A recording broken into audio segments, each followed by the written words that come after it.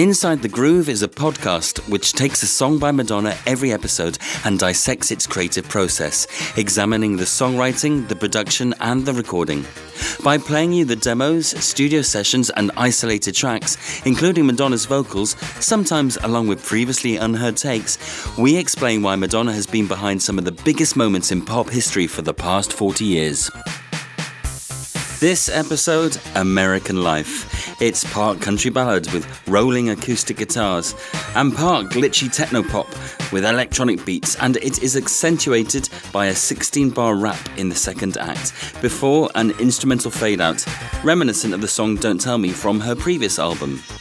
It was released on 8th of April 2003, and it was the first taste of Madonna's latest project, some 20 years since her very first chart success in the early 1980s.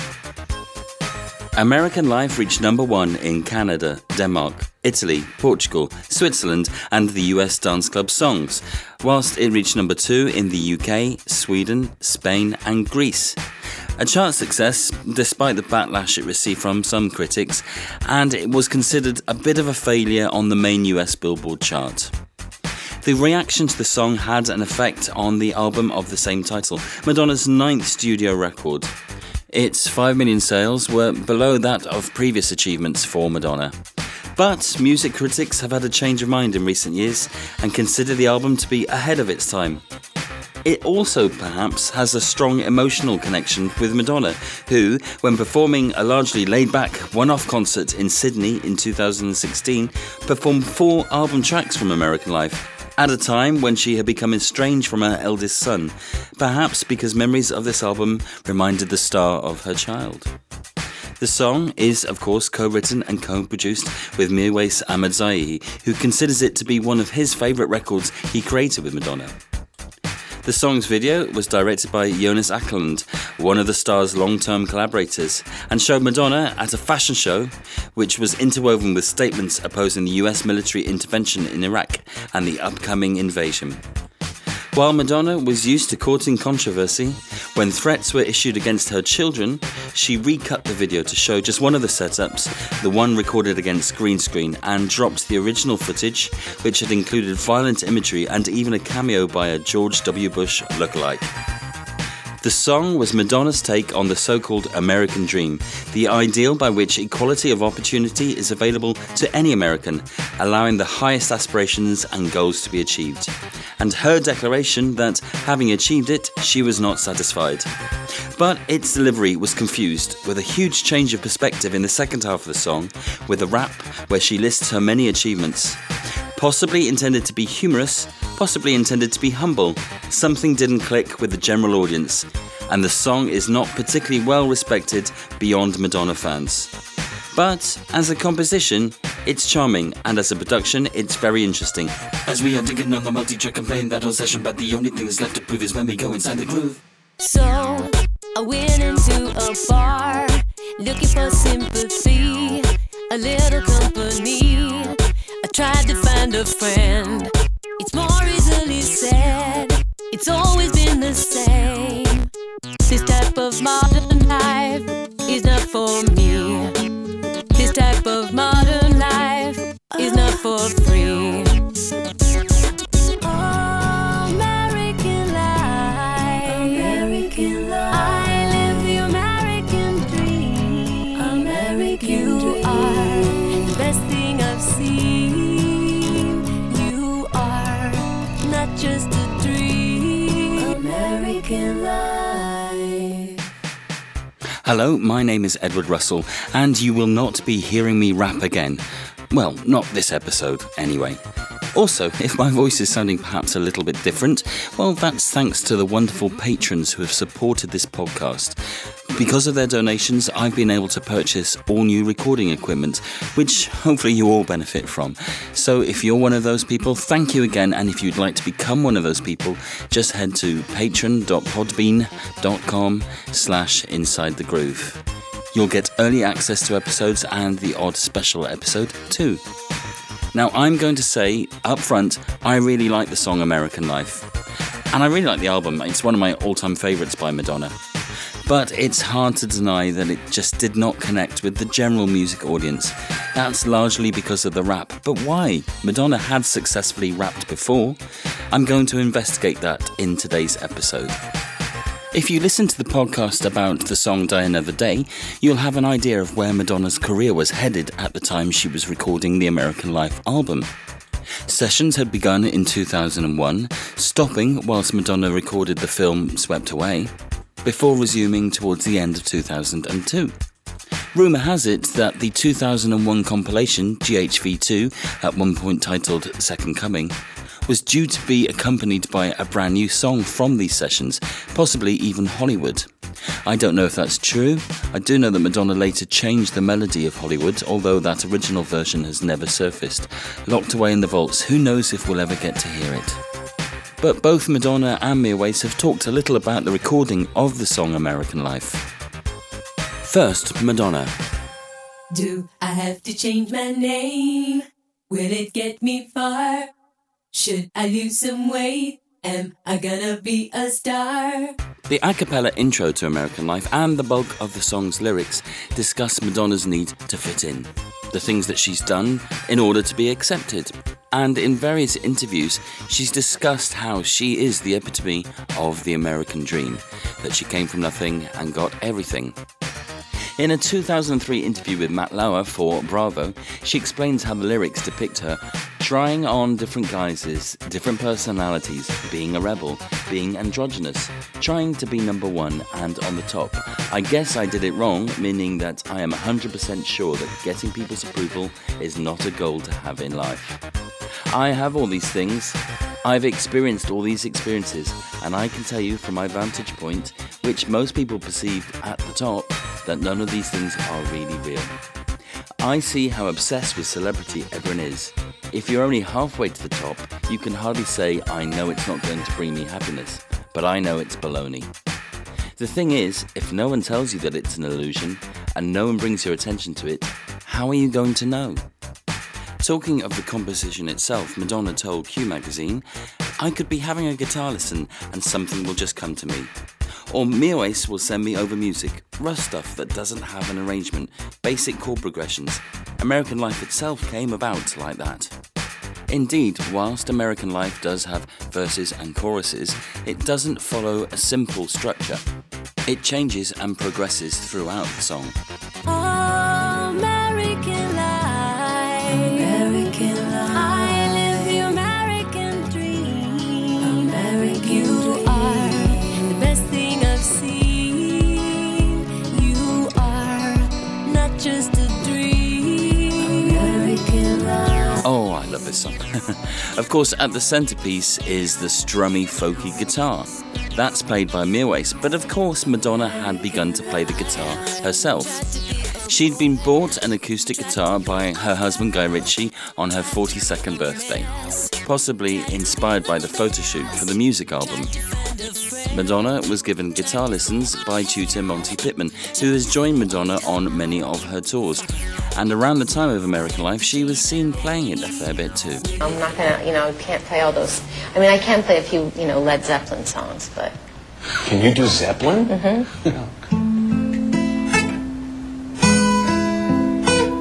Come on, Monty.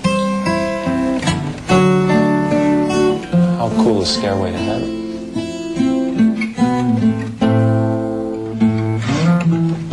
See, but it's really hard.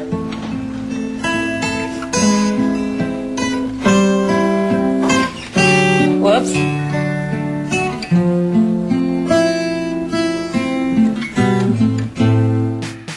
Now, Mia Wace really likes American Life. He says it's really sincere and he likes that it has an unusual style. Of course, they had worked together previously on the music album. Mia Wace produced around half of the songs. But this time, was Madonna taking Mia Wace's sound all for herself? I couldn't say that, Mia Wace told Remix magazine. There is some influence from my work, I am what I am, but she wants to be minimal in terms of structure. This way, the album is like one of my albums. It's a very close collaboration. Technically, I am the producer, but I don't work with many people because I'm not interested to work like that. Yet, if she wasn't famous, I think we could work together exactly the same way. The American Life album was recorded across 3 different locations: Mia Wace's home studio, Psalm West in London, and Wheatfield and Webster Lake in Los Angeles. He said, "We tried to underproduce many tracks to make them sound rougher than the average international pop production. We wanted to do something totally modern and futuristic, but not very apparent. You have to be very minimalist and choose every sound very carefully. Some tracks were composed in the big studio. That can be very dangerous because you can lose perspective. But all the initial directions of the tracks were made in my home studio." And of course, American Life includes that stuttering sound both on the guitars and on the vocals. He talks about that. He says, "Many people think stuttering is my trademark. But in the future, everyone will do this. People get upset because they think it's not natural to skip and stutter the music. But I do it because it is natural. The stuttering can help you create a new groove. Everything has been done, but with Pro Tools, you can play with the silence. I stop the audio to create a silence, and it gives something exciting to the music." Indeed. Here are the drums.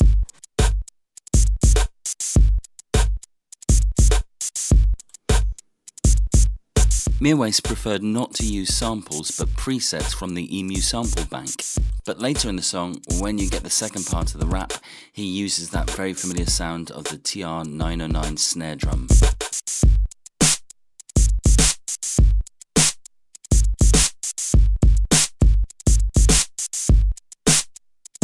And you can probably hear there's a lot of bass in that kick drum.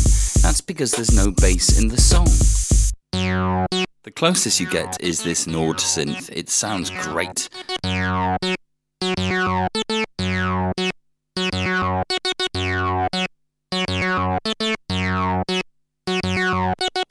later on, it gets distorted.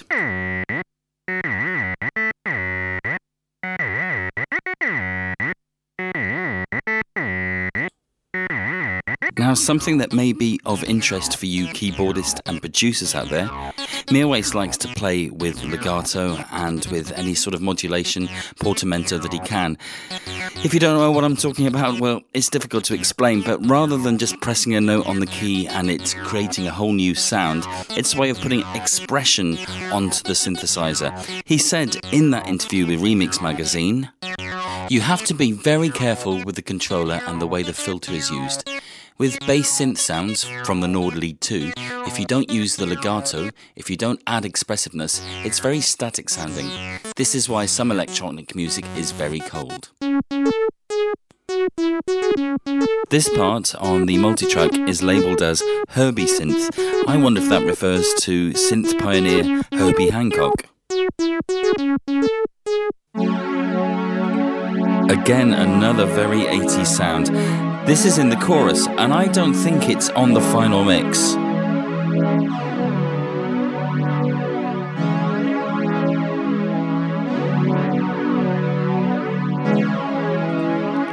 There's also another pad from the Nord again.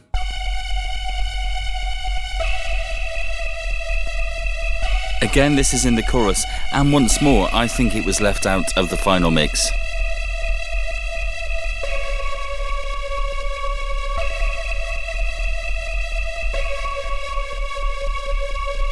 A lot of sub-bass and rumble on that one. Ugh. And this is probably the closest we get to some bass. And this distorted sound is near the end of the track. There's also quite a few special effects that you hear right at the very end, again buried in the mix. Sounds almost like a sci-fi soundtrack with an old-fashioned modem.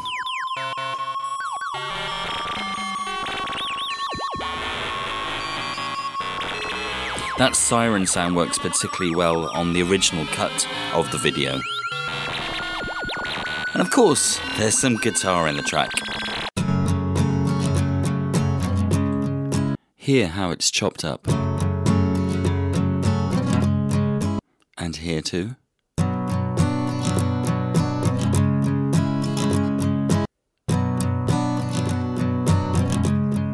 And we also have this glitchy guitar.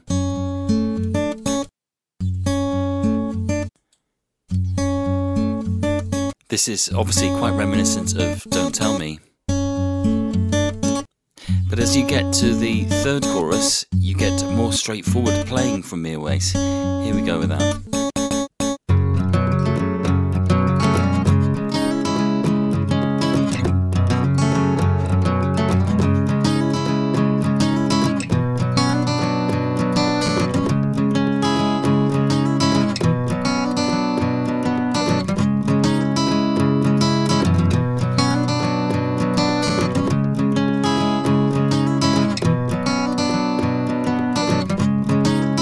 And then we have Madonna's vocals. Let's start with her backing vocals. American life.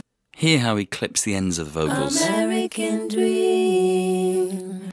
There it goes again, and this makes more sense. Let me just play you Madonna's lead vocal a second. I tried to be a boy. I tried to be a girl. I tried to be a mess. I tried to be the best. I guess I did it wrong. That's why I wrote this song. Now, what Mirwais has said about vocals is really interesting. He likes to use really low-end compressors in the monitor mix that Madonna is hearing. So when she's listening to her own vocal through her headphones, she's getting it played back at sort of a very compressed sound. Compression pushes everything up to the limit. So Madonna is kind of getting a stressful version of her own voice back at her. But what he also likes to do is chop up bits of the words, ends of words, beginnings of words, play around with them, play around with the timing, and auto-tune maybe just one or two syllables. But of course, the chorus of American Life is highly auto-tuned. Let me play you that. American life. I live the American dream. You are the best thing I've seen. You are not just a dream. Isn't it interesting how he even chops off the ends of the words? But the autotune is all Madonna's choice, according to Mirwais. He says, I am not a huge fan anymore of autotune, but Madonna wanted to use it because people know the effect, but more in a dance context than a pop context. If it had been me, I would have gotten rid of it. Indeed, in an interview in 2019, he said it was all Madonna's choice and it was an aesthetic choice, nothing to do with Madonna's ability to sing. But Madonna has also expressed the fact that she really likes the sound of processed vocals, and I guess when it's set against that very folky acoustic guitar, it's a really interesting artistic choice. But let's talk about the rap. I'm drinking a soy latte, I get a double shot it. It goes right through my body and you know I'm satisfied. I drive my Mini Cooper and I'm feeling super duper. You, they tell me I'm a trooper and you know I'm satisfied. I do yoga and Pilates and the room is full of hotties, so I'm checking out the bodies and you know I'm satisfied. I'm digging on the isotope, this metaphysics is dope, and if all this can give me hope, you know I'm satisfied. I got a lawyer and a manager, an agent and a chef, 3 nannies, an assistant and a driver and a jet, a trainer and a butler and a bodyguard of 5, a gardener and a stylist. Do you think I'm satisfied? I'd like to express my extreme point of view. I'm not a Christian and I'm not a Jew. I'm just living out the American dream, and I just realized that nothing is what it seems. I had to play the rap in full. I love it. I'm sure many of you do too. I can remember when I first heard the song, playing it over and over again till I learned all the words and could say it as well as Madonna did. But we have to face the facts. The general public didn't like the rap. I'd really like to investigate and discuss why that is. Now, lots of people will tell you that it's ageism and sexism, and some will even suggest that it's racism. And to an extent, they're right. Rap music is, of course, the domain of black male stars. And of course, you could mention Missy Elliott and TLC to name just a few female stars who have made a whole career from rapping. But white females, less so. That said, and you may be aware of this, the very first rap record to chart was Blondie with Debbie Harry rapping in Rapture. And of course, Madonna rapped back in 1990 on Vogue. That was a huge success. Nobody balked at it at all. Well, from what I remember anyway. So why were they doing that in 2003 with American Life? Well, there's lots of reasons. I think that back in 1990, Madonna was young and cool and could get away with it. Her career had been non-stop heading upwards like a rocket. But it had faltered a little during the 90s and the early noughties. Not everybody was keen to accept Madonna as still the cool superstar that she used to be. And there's the fact that she was a 44-year-old housewife, mother of two, generally not thought to be the sort of person that would rap. Now, that doesn't mean that she shouldn't or that she couldn't. In fact, I think she executes it really well. The problem is she'd set herself up for a fall and then she let people down. And I think it's largely down to the choice of words, particularly in that first section. Listen to those words. I'm drinking a soy latte, I get a double shotty, it goes right through my body and you know I'm satisfied.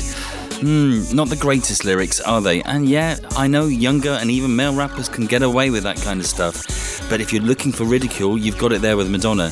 And it gets worse. She doesn't have a drop-top compressor. No, she has a Mini Cooper and she's feeling super duper. Oh, who says super duper? And who drives around in a Mini Cooper? I know that Madonna was driving that kind of vehicle, but she may well have said that she had a Robin Reliant at the time. It was just a bit embarrassing, and it needn't have been. And then we get the second section where she lists all the various people in her life, her privileged life. Now, rap can be aspirational and there's often a humble brag. But Madonna had built a career on being accessible. We all felt that we could be Madonna, that she was just the very best version of us. And here she's doing anything but a humble brag. All these wonderful things in her life that nobody else has and nobody else wants. And then she turns around and says it's not great.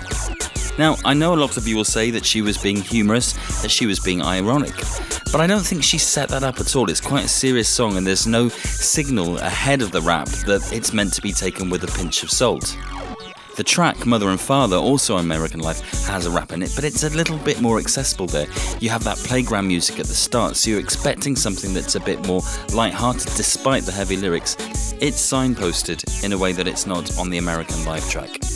It's possibly the reason why, along with the pulling of the video, the album failed to ignite the charts. In fact, it got a few bad reviews, although I don't understand that because I was in a special listening party for the press at the time at the Electric Cinema in Notting Hill Gate, and we were played the American Life album probably a month before it was released, and everybody in that room, and there were lots of people from Radio 1 and Q Magazine and all sorts, all really enjoyed the album. But I guess once there's a backlash against Madonna, lots of people want to jump on that. Well, their loss really. Madonna reacted against it, and what we got in turn was Confessions on a Dance Floor, possibly her most commercial album ever, and certainly one of her best, I think. So, while as fans we like to pontificate and wonder what could have been, what should have been, should there have been a different lead single, it doesn't really matter. It all worked out in the end. Of course, these are just my opinions, and you're welcome to agree and disagree, or have discussions with lots of other fans as well. If you followed Inside the Groove on Twitter, Facebook, or Instagram, these conversations happen all the time, and you're welcome to join in. Talking of fandom, the next episode is going to see Inside the Groove teaming up with the MLVC podcast. The guys invited me onto their podcast a few months ago, and now it's time for me to return the favour, and we're going to try and figure out what is Madonna's most underrated gem. After that, it's time for a regular episode. But for now, to play out, we're going to listen to that rap in full a cappella. Speak soon. I'm drinking a soy latte, I get a double shot it. It goes through my body and you know I'm satisfied. I drive my Mini Cooper and I'm feeling super duper. Yo, they tell me I'm a trooper and you know I'm satisfied. I do yoga and Pilates and the room is full of hotties, so I'm checking out the bodies and you know I'm satisfied. I'm digging on the isotope, this metaphysics is dope, and if all this can give me hope, you know I'm satisfied. I got a lawyer and a manager, an agent and a chef, 3 nannies, an assistant and a driver and a jet, a trainer and a butler and a bodyguard of 5, a gardener and a stylist. Do you think I'm satisfied? I'd like to express my extreme point of view. I'm not a Christian and I'm not a Jew. I'm just living out the American dream, and I just realized that nothing is what it seems.